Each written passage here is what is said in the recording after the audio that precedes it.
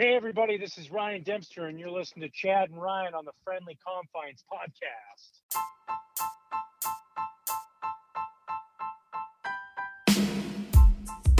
Rhino, I've been looking forward to this week's show. We're going to look back and really, there's been some highlights of 2020, right? There's been a few, and we're going to break those down, Chad. We're going to go from 12 to 7 in this week's episode of the top 12 stories for the Chicago Cubs in the 2020 season. Now, I'm not going to ruin anything or spoil anything, so you have to listen. We'll have the other 6. It's a two-parter, guys. It is 12 to 1, and I am super excited about our guest. It's our first 3-time guest, good friend of the show, Saluki, and just a tremendous guy, Mark Silverman. What can you say about this guy? Yeah, it's really incredible. We're going to get into all things Cubs with Mark, and of course, Mark's been dealing with some personal issues as well, his health scare. We're going to talk to him about that too. And he may even get a blazer out of it, like they give on Saturday Night Live, Chad, when he hosted the show multiple times. Now that Mark's been a guest on our show multiple times, maybe we have to get him a blazer as well with the Friendly Confines emblem on it. I love that. I love it. Yeah, stick around because the holiday edition of the Friendly Confines starts right now.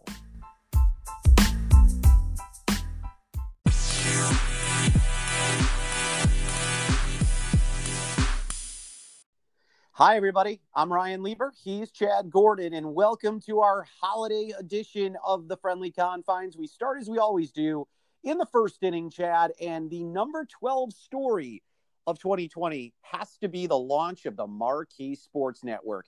It was certainly a challenging time to get this network off the ground, Chad. What were your initial thoughts of the Marquee Network in its first year of broadcasting Cubs baseball? I mean, what a horrible time to launch a network. I mean, there just, the expectation of this network was it was going to be a cash cow for the Cubs. It was going to, allow them to pick up additional relievers and middle relievers and additional players and make trades at the deadline. But instead, there was more college football and basketball, I think, than Cubs baseball. Of no fault of the Cubs. I mean, this is just the timing of this was horrible. You look at what the Dodgers did a few years back. They got $2-3 billion when they went out on their own and solidified everything, even though they weren't on all the cable networks. The Cubs didn't have that benefit. I don't know the cash cow they're going to be able to realize, especially with the uncertainties of this year. I was excited about the personalities that they allowed. I was excited that I had one-stop shopping for Cubs features and stories, things like the Sandberg game to, showing different retrospectives of big moments, like the Bodie Grand Slam or, Game 7. They did a wonderful job, but they were so hamstrung with COVID and everything that it entailed. And it's so funny because it's a far cry before COVID was even a glimmer of an idea. Think about the previous 6 months before the launch, everybody complaining because it wasn't on their cable network. So Marquee Network right now hasn't shown us anything yet. I'm excited for it to be a part of Cubs baseball. How about you? Yeah, I mean, listen, certainly we are so used to WGN and the folksy sort of broadcast that they brought year in, year out when they were on TV, whether that was with Harry Carey or Chip Carey, or then on to Len Casper.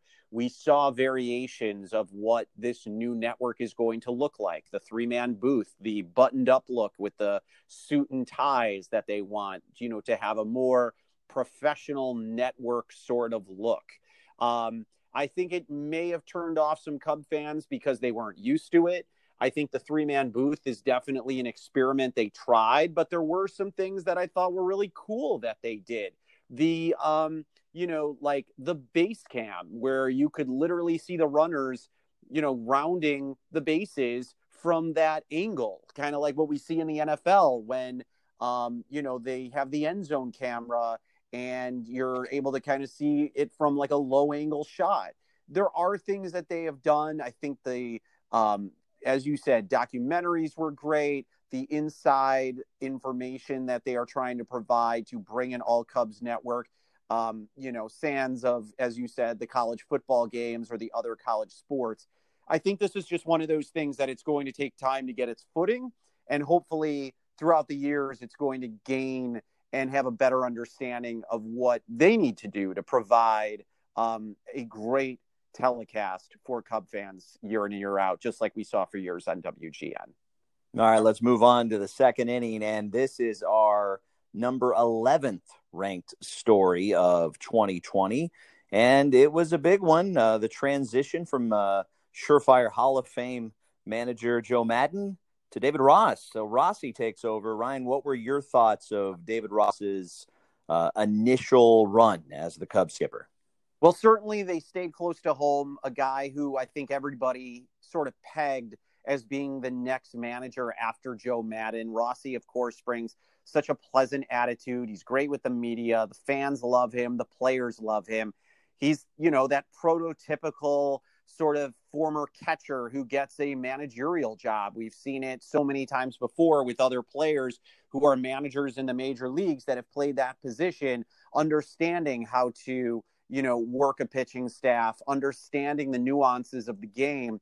And I think David Ross in his rookie season, he certainly proved that he is done a good job and at the same time understands his players, but yet has a long learning curve too. I thought he was the logical choice to take over this team, and I hope to see more success from David Ross and his ability to grow into this role as years to come. And with that, hopefully more winning seasons too. What about you? Yeah, I love the pick. You're right. It did seem predestined. It wasn't really a surprise when they announced it. There has been that movement in Major League Baseball to go to the younger, former players because maybe they have more familiarity with the group. I mean, let's be honest. The manager now doesn't quite manage like a manager 20 years ago with the analytics. There's a lot of decisions that are already being made in terms of when the pitchers are going to come in, when the pitchers are going to come out, the different lineups, who's going to go against who with the matchups. Analytics drives so much. But what David Ross does for the Chicago Cubs is he's that mouthpiece, that voice piece that was going to actually be star on press conferences after every game on the marquee network that you're right, connects really well with the media and has a familiarity, was a teammate for many of the players on this squad. And I think, for him getting the votes he got, for one of the coach of the year finalists, I think that says a lot about what he was able to do, bringing the title in.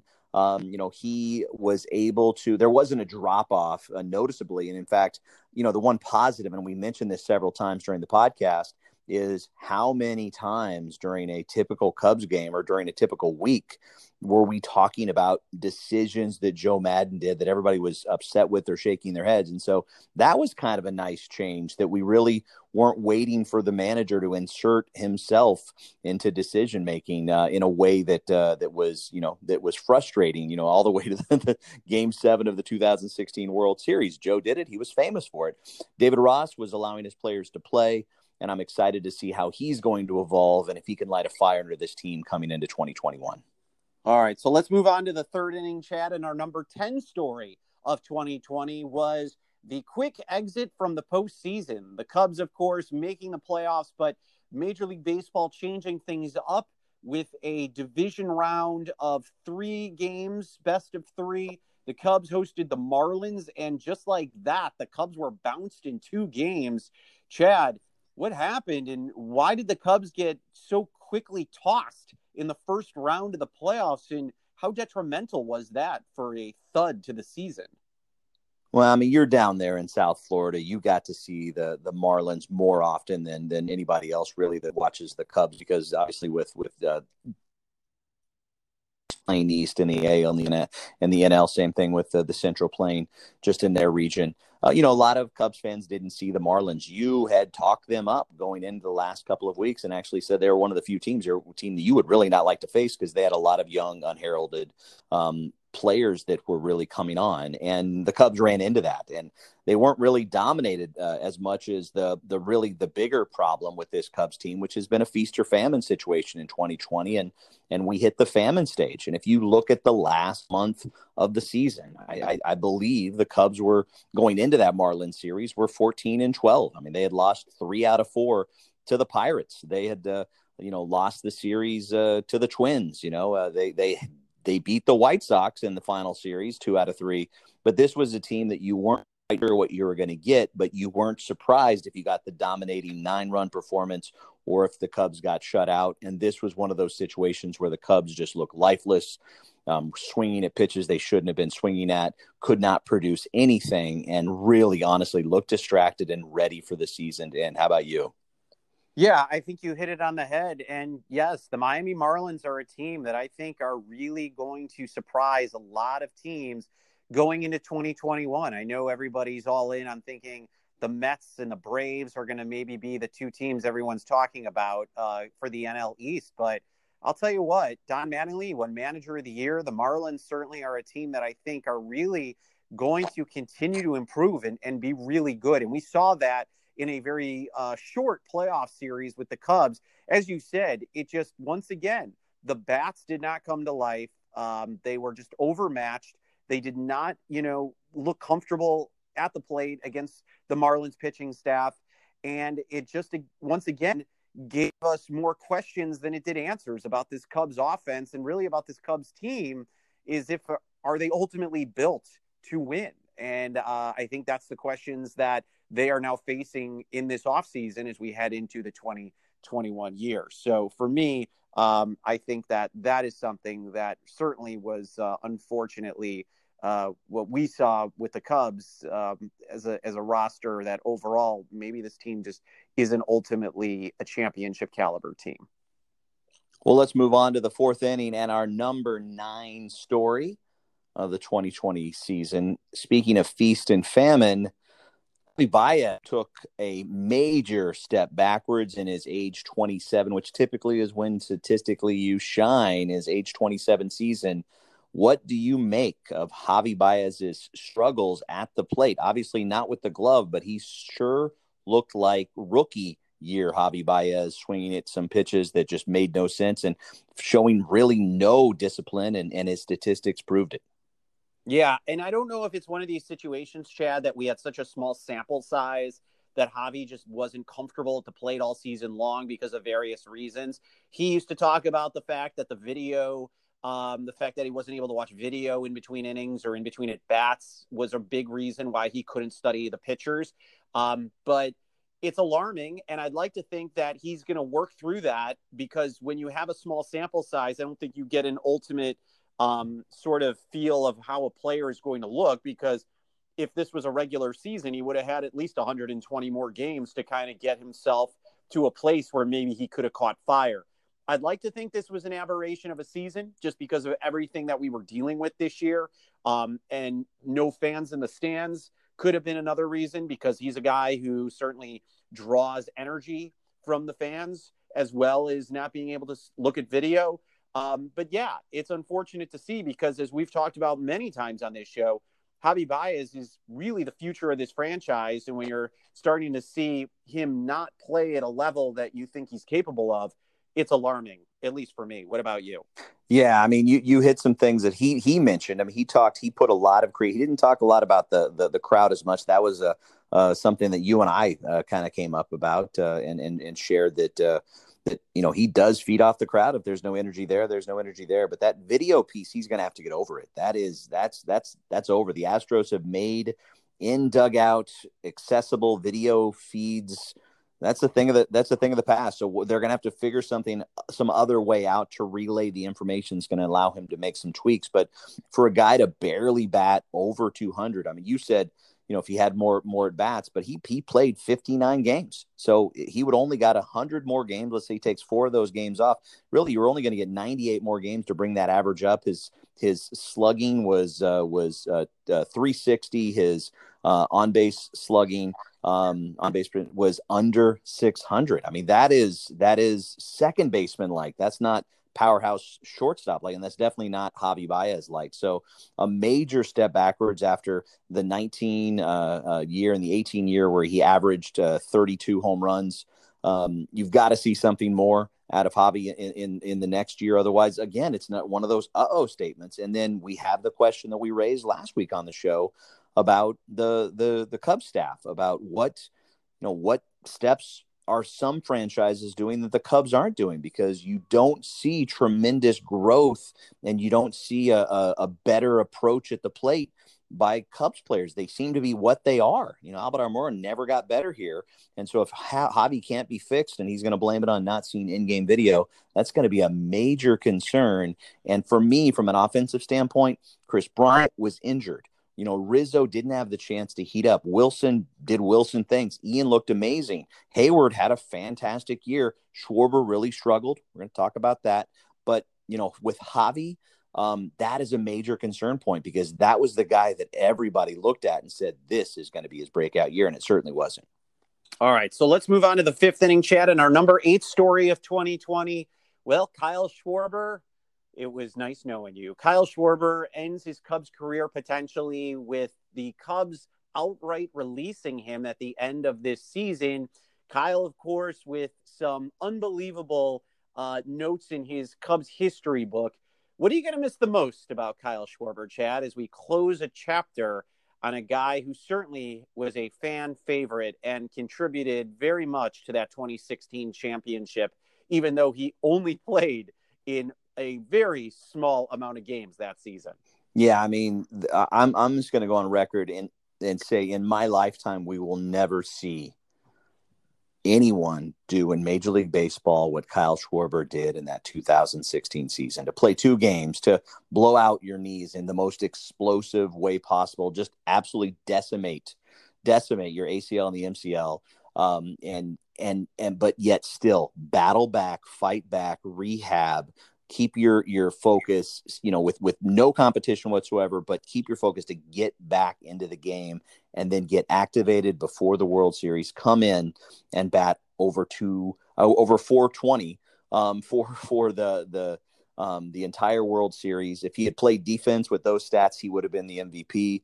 And for him to lead off the 10th inning against a major shift and really start that rally that allowed for that run to come around when Zobrist hit the double herd around the world. I mean, that'll never happen again. What I'm going to miss about Kyle Schwarber, I loved his swagger. I love that Herculean, that Ruthian, kind of that Bambino. He was ours, right? He was the guy that you felt like he could literally hit it over the building on Sheffield or Waveland, probably not wet Waveland, but definitely Sheffield, at a moment's notice. I was at that game where he parked that ball in 2015 against the Cardinals in the NLDS on top of the scoreboard. One of the most incredible home runs I've ever seen. I'm going to miss just his swagger, his confidence. When he was in the batter's box, he looked scary. He looked like a guy that was playing softball, adult men's softball, that could mash it over a building 350 feet away, and it's on a softball league. I'll miss that. He was a tremendous teammate. He did great things for the community. I wish him well. The concern, that I have for Kyle is that everybody said, oh, he really isn't meant for the National League. He's meant for the DH. Well, the Cubs had a situation where he could have been the DH, and he didn't really shine. Again, another year, much worse than Javi's. I mean, he batted under 190 for the year, really looked clueless at the plate, very feast or famine, lots of strikeouts, hopefully greener pastures somewhere else. I don't think we'll see him in a Cubs uniform this coming year. So I'm going to go out on a limb and kind of disagree with you on that. I feel like there's a shot he will come back. I don't know why. Maybe we're going to see a little a la Dexter Fowler, circa 2016, when he came back to the team and, on like literally the first day of spring training, and everyone was kind of in shock after they all thought he was going to, sign somewhere else. I'm not 100% sure that Kyle's going to another team. I think he loves Chicago. I think it would actually be beneficial to him to sign a 1-year deal with the Cubs, stay where he's at, not having to move, go to another place, maybe not get the kind of money that he would get elsewhere, because it probably is going to be comparable, maybe a little less in Chicago. But still, if you have a comfort level and you have that 1 year to prove yourself after a season where it was just so off the wall, and maybe he allows himself to get into a position where, okay, the following season he might leave Chicago because he could make more money somewhere else, be it that he has a full season to show what he has.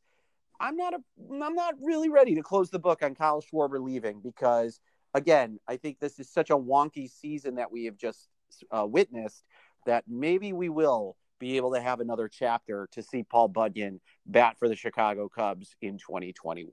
I'll tell you, if we're going to make predictions, I think he's a perfect fit for one of the Ohio teams. I think for the team to be named later, the Cleveland team and the Cincinnati Reds to go back home, play with a lot less glaring lights. I think he could be a superstar in that state and make a good amount of money and also do really well in those stadiums. But we'll see where that leads us. So let's move on to the sixth inning. And in the sixth inning, we're going to cover the number 7 story of 2020.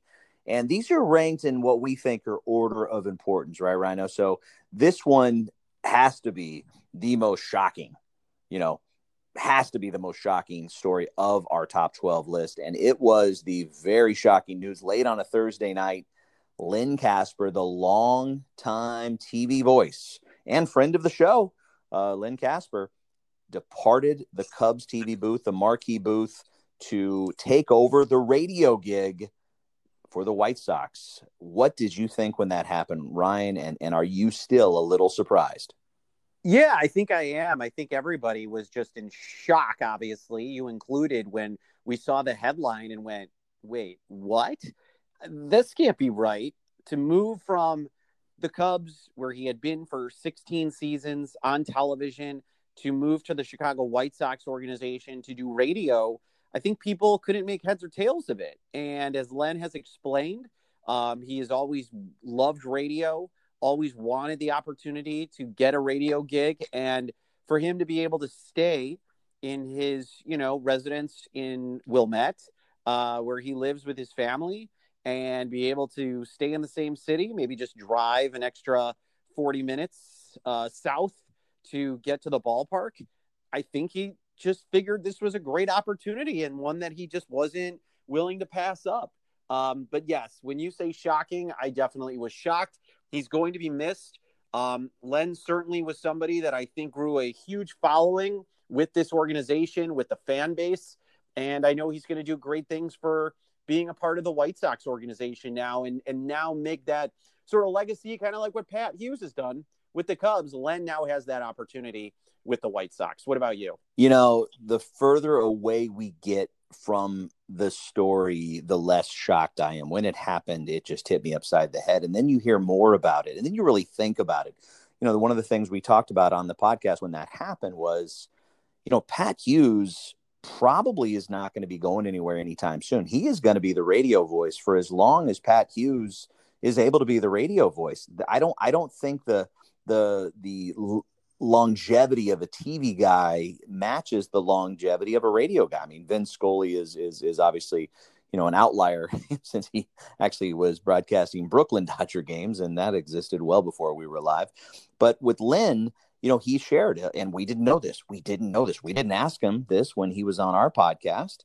We asked him some of the highlights he wanted to do, but he didn't really share with us that he wanted to be a Major League Baseball radio play-by-play guy. And that guy has the opportunity to be a part of every game for the entire season, all the way through to potential Game 7 in a World Series. When you're the TV guy, your season ends early because all the games move to the national broadcast. And so it's Joe Buck saying the most iconic words on TV and not Len Kasper. So if you really want to broadcast for the rest of your life, the radio gig is the one to go. And so I'm excited he has this opportunity. You're right. He's got children here in the area. He doesn't have to move anywhere else. He doesn't have to go to another market. He has familiarity with the South Side. This is a decision he pushed. He asked for his release, so to speak. It's going to be interesting to see what the new voice is going to be in the TV booth. But Len Kasper will always be a part of Cubs history. As you remarked when we interviewed him on the podcast, he matched Harry Caray's time as the play-by-play guy. So he has a long legacy here. He will definitely be remembered. He didn't leave on bad terms, and it is time for a new era for the Cubs TV booth. The boys will be back with part 1 of their interview with Mark Silverman of the Waddle and Sylvie Show.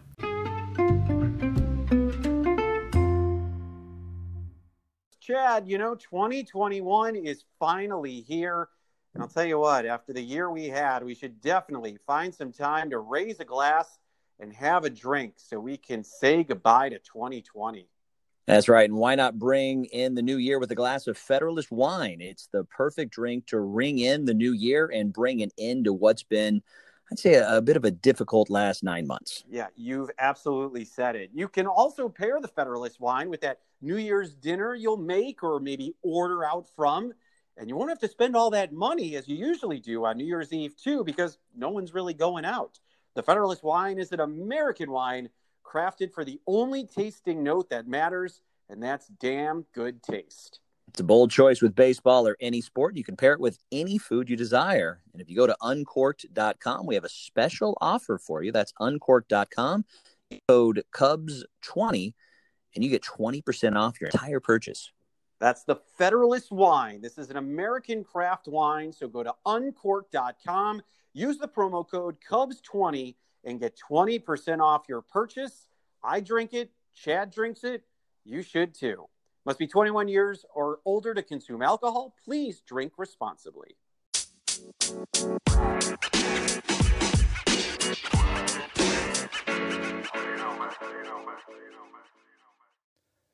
Time now for the seventh inning stretch, and friend of the program, I think the one guest we've had on more than anybody else, which is a testament to what I think about this guy, Mark Silverman.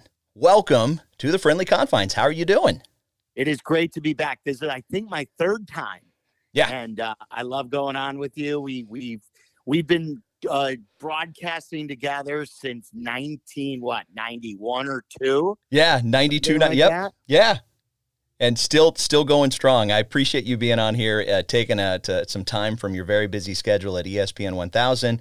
As everybody knows, you're co-host of the Waddle and Sylvie Show. You guys are just crushing it there. How much fun is that? Just that's your job every day.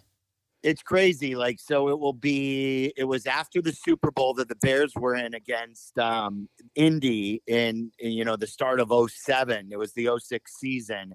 Is when Waddle and I were put together. So we're going on, it will be in February, it will be 14 years that we've been together on the radio. So which is huge in the radio industry. So I just, count my blessings every day and very thankful to be doing something that I love and in the city that I love. I love that. We'll get into a little bit of that as we continue the conversation, but let's talk about the Cubs. I know it's the off season, but I so much wanted to have you on for this show as we kind of look back, but then also look ahead.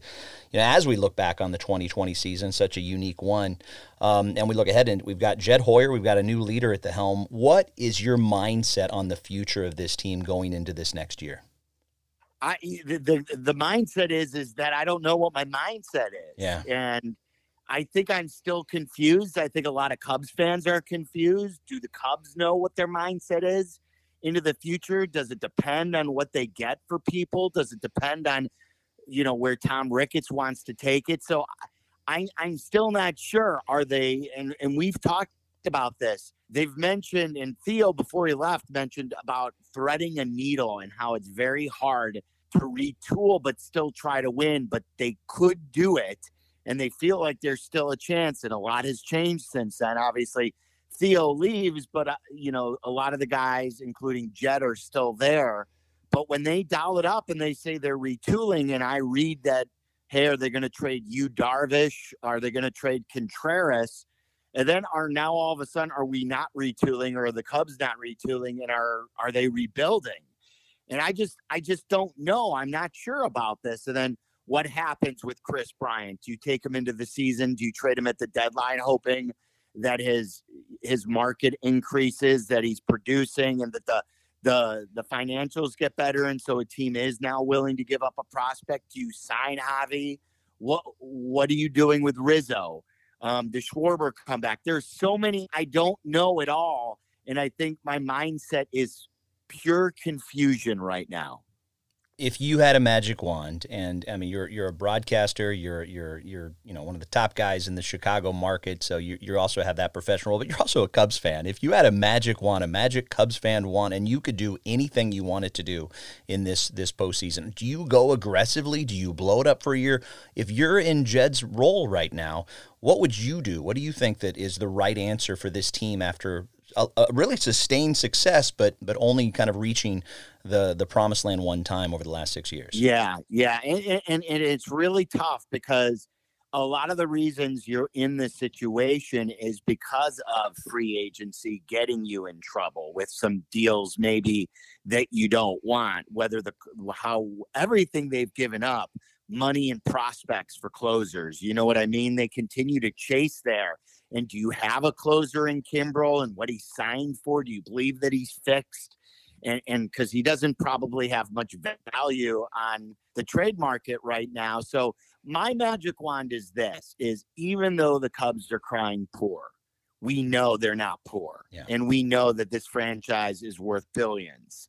And we know that the money will return, even though times are bad right now. And that hotel will be full and the seats will be full and the rooftops will be full and the bars will be full.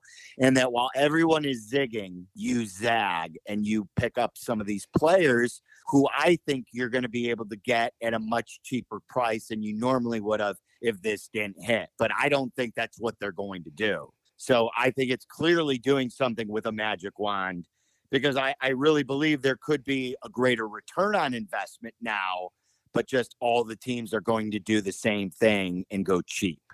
And I know that COVID is kind of that X factor that we're not really sure how it's going to affect things. But if you look at really the baseball over the last couple of seasons, I mean, the winter meetings, this last one was very anticlimactic. Yeah, the White Sox made some moves.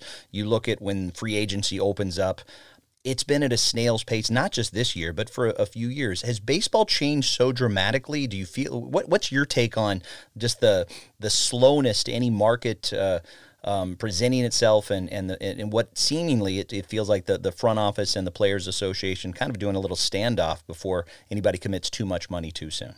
And I think, Chad, there's going to be more of a standoff coming up. I mean, we don't even know when spring training is going to happen. Is opening day going to happen when it's supposed to? Are they going to cut the schedule down? Are they going to not start until Memorial Day? Are they going to want to see if the vaccine is available? And then maybe they can have more people coming to some of the games. So it's, the last couple of years, it's been boring because I think the calendar has always been, with these owners meetings, general managers meetings. There's always, I'll never forget the giddiness of following the John Lester story on Twitter. I mean, that was the ultimate. And then the following year, you follow it up with Zobrist and Hayward. And Hayward at the time was a huge Getty. It's such a good year with St. Louis and looked really good in the postseason against us that year. But yeah, it's very slow, and it's not as fun for the fans, and it's not as fun for us to talk about, because do really anybody want to talk about baseball when there's nothing going on? So let's put that Cubs fan hat back on here, and when you look at this lineup, who are the ones that it would just hurt to lose, or do you feel like that anybody is available if the sustained success could present itself? Who's untouchable? Who do you feel like there's it's okay. It's okay to dangle. You talked about some of the rumors that are out there around Contreras and about Yu Darvish, but as a Cubs fan, I've always thought that Javi Baez has become the face of the franchise and is untouchable. But I'm not so sure anymore. I feel like that anybody could go. Right. And I don't know if I would call anyone untouchable. I mean, what do you think about when you look at Javi and when he struggles like he did this year, and you hope that no one goes through these seasons again like a lot of the Cubs? But the problem with Javi is he doesn't get on base. So when he hits 200 or if he hits 230, the on base percentage is going to be 300 or sub 300. It's crazy. Where a guy like Schwarber could give you a 235 year, but he could still hit 35 bombs and go with an 345 on base percentage. Yeah. You know what I mean? Yeah. So I don't know. I mean, Javi's so good in the field. He's so electrifying with what he can do and the way he can energize a team. If there's one guy for me personally that I would hate to see go, I just think that Rizzo has been turned into the modern Mr. Cub. Yeah. That even when he struggles, he does stuff to help you. And I feel like he's the guy that you can rely on most. And I know that he's got a kind of a weird back, and he's getting a little bit older. And I'm not telling you that I would still pay him $30 million a year, but I would do whatever I can to keep Anthony Rizzo in a Cubs uniform for the rest of his career. The other ones I think are going to be tough. I wish Chris Bryant would have made the decision harder. I think it sucks that if you do trade him now, that you're going to get something very little for him. At one time, we thought he was going to be the next great thing and just as constant and consistent as anybody, but that hasn't been the case. When you look at the players, you look at the history that this team had, you talk back to, the excitement around John Lester coming on board and if you look back from 2015 to where we are, even though missed the playoffs in 1 year, this is the greatest time to be a Cubs fan if you can appreciate it. But I think there's a concern I have, and I've voiced this before. I'd love to hear your thoughts on this. I feel that the members of that 2016 team, the ones that are still here, they don't really have to do much more to retire a legend in Chicago or be able to come back and not buy any drink. Do you think there's anything to that the fire just can't be as strong because they accomplished something so Herculean? It's a good question. It did flame out it is the best time to be a Cubs fan, but I never would have anticipated that the manager of the Cubs to bring them to a World Series would have been gone, 4 years later? Yeah. Or 3 years later. And, Chris Bryant in an MVP year, think about what Chris Bryant accomplished. And now 4 years later, we're talking about him going. Think about all the times there was pressure on a Cubs team, whether it was 2003 and they buckled under the pressure with 5 outs to go, or 2004 when they built what I thought was a better team in 2004 and they totally collapsed in the last week of the season. Think about all the pressure the Cubs had in 2016 and all the pressure that Bryant had individually, being a great player in 2015, wanting the contract, wanting to be brought up right away, winning Rookie of the Year, and then him following that up with winning the MVP in the year that the Cubs end a 108-year curse or, drought. It's incredible. So you would think they'd all be legends and they'll all be guys that will all forever will be given a standing ovation. But it's just, to me, I can't wrap my brain around that you may have to trade Chris Bryant for a B-level prospect. That still does not sit well with me. So I'm going to say something that may probably not the most popular opinion in the world. And I'll preface it by saying that I would love to buy Theo Epstein a drink. I would love to cheers him. I'd love to tell him that his role in this team is as important as Ben Zobrist and Kyle Hendricks and the others. Am I being too harsh by being upset that that it feels like he bailed on the last year of his contract and he didn't see this thing through? Do you think I'm being way too harsh by feeling that way? No, I don't think that's big. And you're Mr. Positive to begin with. I understand why he left. Jed is going to lead the team. And do you want a guy leaning over Jed's shoulder, doing moves that he wants to do when he's not going to be accountable for these next moves? And there have been some moves that haven't been the best. And Theo is very aware. And he mentioned that in the press conference. And the one thing he failed in both Boston and Chicago is once they reached the top, they made some weird moves. And they made moves and like the Quintana trade. And it was really good on paper. I'll always understand why they made it, but they didn't pull the trigger on Verlander. Yeah. And just some of the other things that they could have done and maybe didn't do, or they did do, and that they wish that they didn't do. But yeah, I would have loved to see, I think it's easier to leave when you're on top and to say, look, my work here isn't done. Sign me for another year. I know I said 10 years. I'm through 9, but add another year to my contract and then give me a couple of years to get this right. Let's get it back. So I understand your philosophy. And I think, Chad, this goes into the whole confusion thing on how we opened it, on what your mindset is. The whole mindset of this whole thing is just confusing. Dealing with COVID, dealing with an owner right now that is firing PR people. He's firing low-level employees. They're firing scouts because, quote, they don't have the money. That's very confusing. Knowing what the path is, who are they trading? Do they even know it? So I think your question about Theo is a good one. Hi, this is Andre Dawson, and you're listening to Ryan and Chad on the Friendly Confines podcast. And once again, a huge thanks to Mark Silverman, of course, the most profiled guest on the Friendly Confines, coming through once again, our Saluki brethren.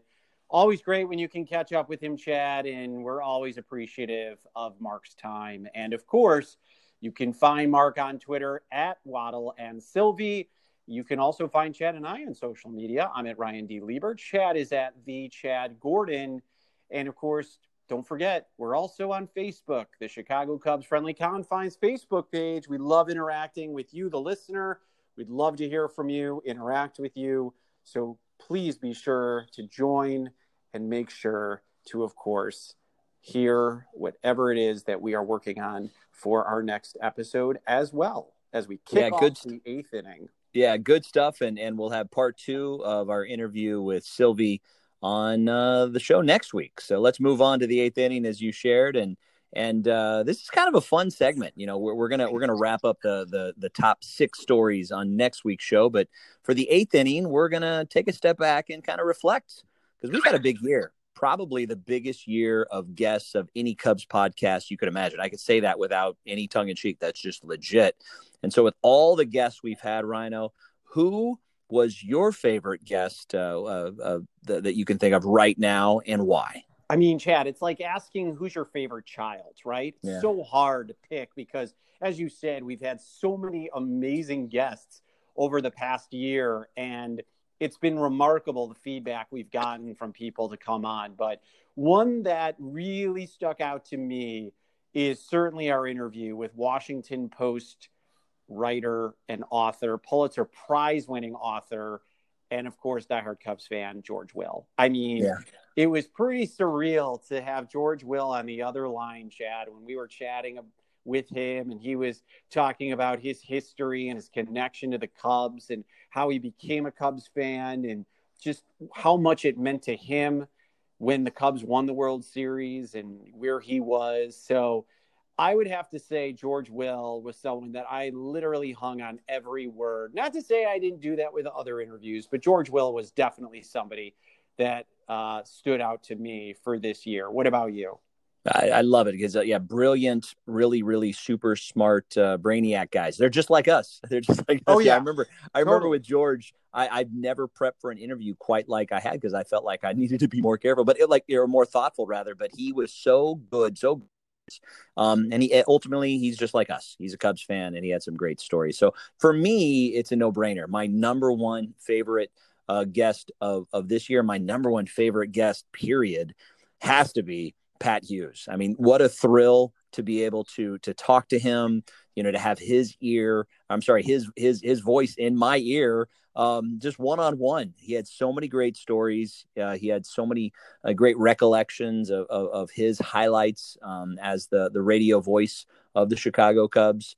And as you know, I mean, when I have the choice between watching it on TV, watching it streaming over the internet or radio, I always have Pat Hughes over the sound system in the house. If I'm not at the game, Pat's in my ear at the house. And so to hear his stories and just to realize the people that you revere and idolize are actually really good people. That was a lot of fun. And I know our listeners loved it as well. Awesome stuff. So let's move on and finish up here in the ninth inning, Chad. And of course, the holidays are here. So what would you like for the holidays from the Chicago Cubs for the 2021 season if they were to gift something for you? What do you got? Well, Sylvie talked about a lot of those things, and we're going to cover that next week in terms of, his viewpoints.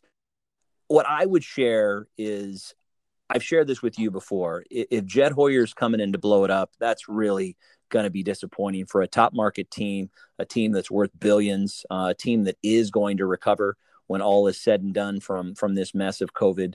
So I guess what I would say is it's a twofold wish. My wish is that every one of our listeners comes out of this happy, healthy, to you and all of your loved ones. But I wish that the Cubs, as they look into the offseason, from a not health standpoint, is realize that with some tweaks and some changes, maybe this team can continue to be kept competitive and even be stronger. I think some tough decisions are going to have to be made here in the offseason, but I also think that there might be some deals to be had, because a lot of people are holding off on making some big deals out there. So that would be my wish is twofold. Is each of you, thank you so much for your commitment and your connection and being a part of our little project here with the Friendly Confines podcast. Hope everyone is well into the next year as we get through this. But then from the Cubs perspective, go make some moves, be competitive, and let Jed Hoyer make his mark. Yeah, for me, I'm going to have to go with just having, kind of like what you touched on, just having a safe and solid year where we're going to see, 100+ games of baseball. This past year, obviously, because of everything that happened, we were, unable to get that. We were unable to see that for, of course, various reasons. But my hope is that spring training does start on time, that we get the full season in, that we're able to have some semblance of a regular baseball season, even though we may not have fans in the stands, that we're going to be able to have that 2021 year make up for what we didn't get in 2020 and be able to see the full season of 162 games plus spring training and enjoy all the moments that we unfortunately did not get in 2020. That's a good vision. So with that is going to wrap things up on this edition, the holiday edition of the Friendly Confines. Once again, our thanks to Mark Silverman. For Chad, I am Ryan. Join us next week for our New Year's edition, where we will count down 6 to 1 of the top stories of the year, and then part 2 of our interview with Mark Silverman. For Chad, I'm Ryan. We'll talk to you next week, everybody. Have a good one. Happy holidays, everybody.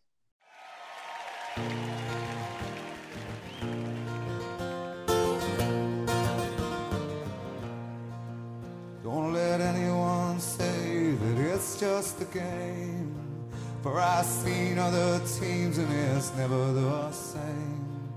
When you're born in Chicago, you're blessed and you're healed. The first time you walk into Wrigley Field, our heroes wear... Hey everyone, I'm Chad Gordon. And I'm Ryan Lieber. We're the hosts of the Friendly Confines podcast. Each week we'll bring you the latest Cubs news from the fans' perspective with some of the biggest names in sports.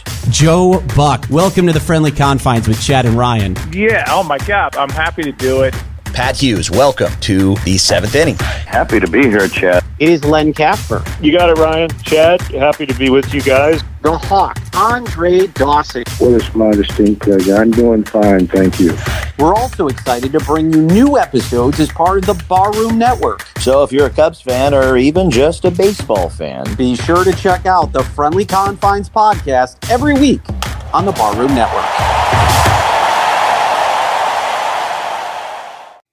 Hey, this is Len Casper. You're listening to the Friendly Confines podcast with Chad and Ryan.